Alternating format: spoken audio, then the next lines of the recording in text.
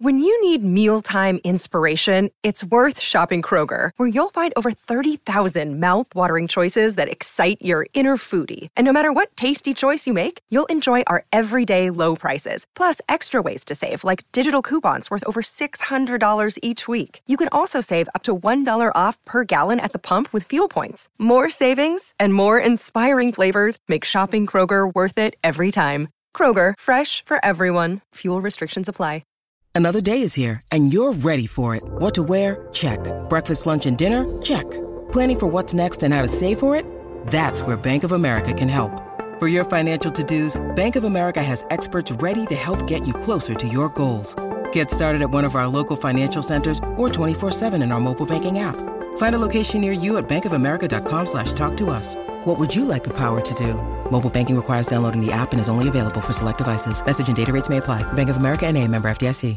Want to witness the world's biggest football game? Head to iCanWin.com.au, predict Australia's score with a crystal ball, and it could be you and a friend at the FIFA World Cup Qatar 2022 semi-finals, all thanks to McDonald's. Maccas, together and loving it. TNCs apply. G'day, Mike Hussey here, but you can call me Mr. Supercoach. KFC Supercoach BBL is back and there's 25 grand up for grabs. So what are you waiting for? Play today at supercoach.com.au.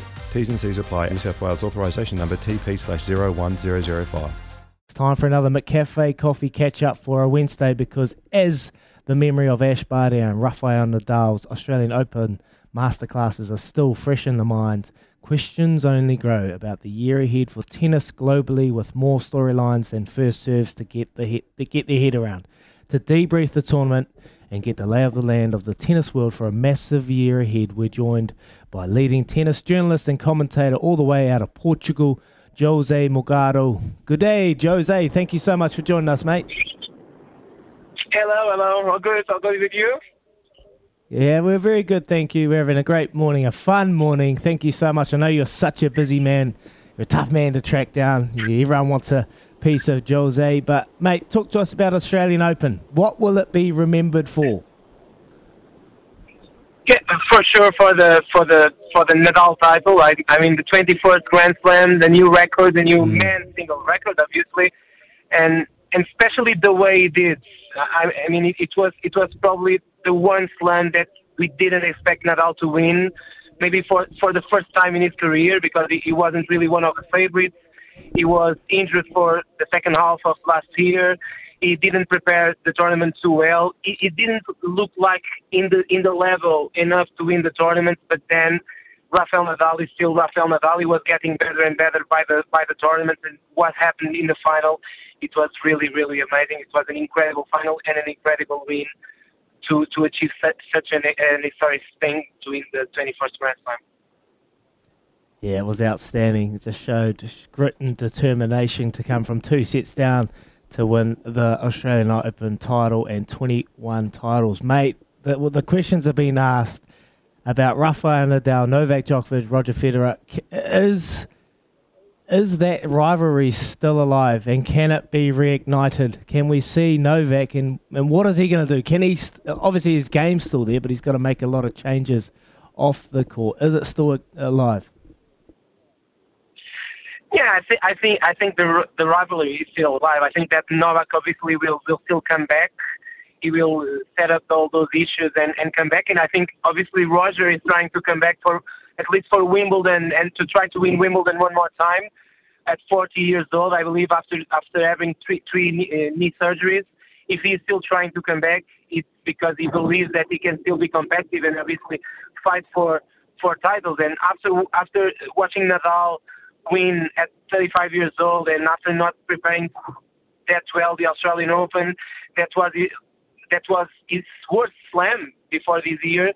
I believe that Roger is a big motivation as well. And obviously Novak Djokovic made all the Grand Slam finals last year. He won 3, he lost 1.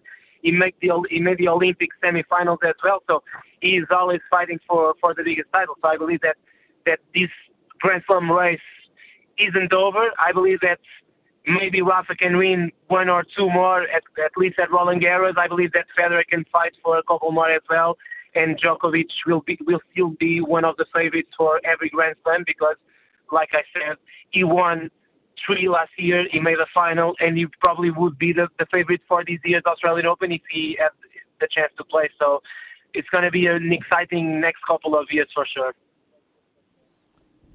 Jose, it's Baz here, mate. There's this obviously been the last 10, 15 years has been quite an incredible period of in tennis history with 3 of the all-time greats going toe-to-toe, and they're probably coming a little bit towards the end, or some of that rivalry is.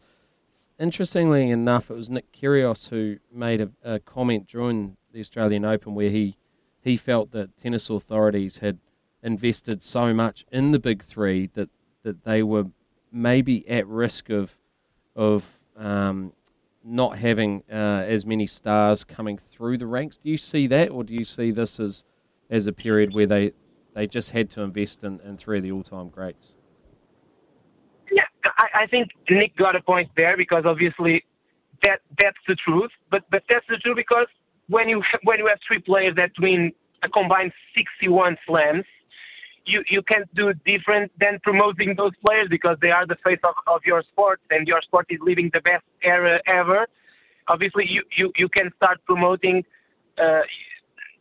other players that from a generation that really didn't win anything, as opposed to those 3 who pretty much won everything. I believe you can try to do different things, and the ATP is trying to obviously promote the next gen. Since the Zverev generation and Tsitsipas and Medvedev, they created a tournament at the end of the year for the new stars. Obviously, Nick Kyrgios is also one of the most marketable players because of his style and what he represents for a different kind of fans, or different kind of fan base. But it's tough to grow other players in terms of marketing, in terms of names, when you have 3 players that win pretty much everything. And I think that's you can see the things both ways. I think Kyrgios got the point, but on the other hand, it's very tough to do better for a generation that had a lot of problems to fight against those 3 guys that win everything.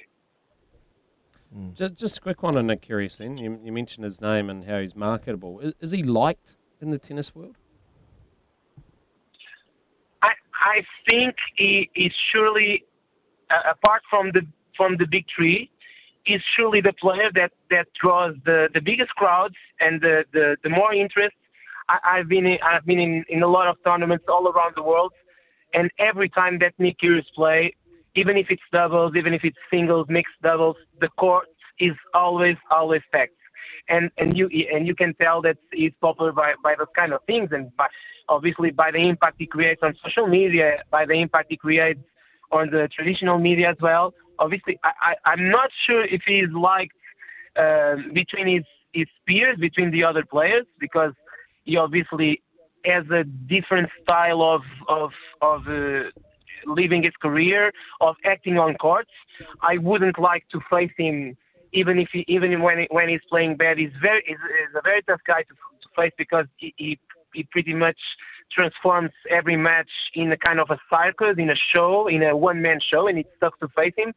But for a tennis commentator like me, for a tennis journalist like me, and as a fan, I think that obviously tennis would do well with more players like Nick Kyrgios. But if I was a player, if I was a rival, I wouldn't like to face him, to be honest. Yeah, he shows some gut and determination, does Nick Kyrgios. Thank you so much for those kind words. Just quickly before I let you go, Novak. He's obviously the news coming out of France that they're going to mandate the vaccine. Where do you potentially see Novak coming back and getting back on the court? Yeah, it's tough to say, because we don't know if the rules will change. For example, in France, they are implementing the mandatory vaccine at the moment for entry in France. But I think till June, the things can change. At the moment in Portugal and in France, we are taking the 3rd doses. Maybe in May or in June, we have to take the 4th doses. Maybe they will open some exemptions for professional professional tennis players or for professional sports. We don't know. At the moment, I believe that he'll be in trouble to play without being vaccinated. But the things can change. The pandemic is changing every day. So I believe that he will end up coming back, because I don't think that he can afford to live in other countries what just happened in Australia. I think it's terrible for him. It's terrible for the image of tennis. And I think if he has to take the vaccine to keep his career alive, I think that he will eventually take it, to be honest. Awesome. Well, thank you very much, Jose Morgado out of Portugal. We appreciate all your insights and all your knowledge on the great game that is tennis. Thank you so much. Have a great day. Thank you, guys. Have a great day. There you go. There's Jose Morgado. We're going to take a wee break. It's 7:53 here on Baz and Izzy for breakfast. Back shortly.